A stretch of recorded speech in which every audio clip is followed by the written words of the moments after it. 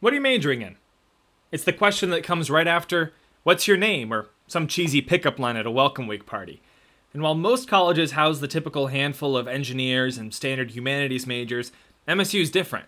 Michigan State has 117 distinct undergraduate degrees, 3 residential colleges, and is number 1 in the country for secondary education, nuclear physics, and agriculture economics. Only at MSU can you find a performing arts center next to the only university-housed nuclear reactor next to an emergency veterinarian clinic.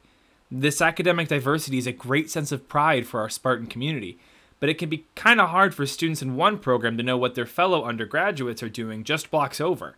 How, in only 4 years, can an MSU student meet enough people to fully understand what's going on campus? Introducing Underground Undergraduate, a new podcast from the State News in which I, Case DeConing, interview current MSU students from across the academic spectrum on their life on campus.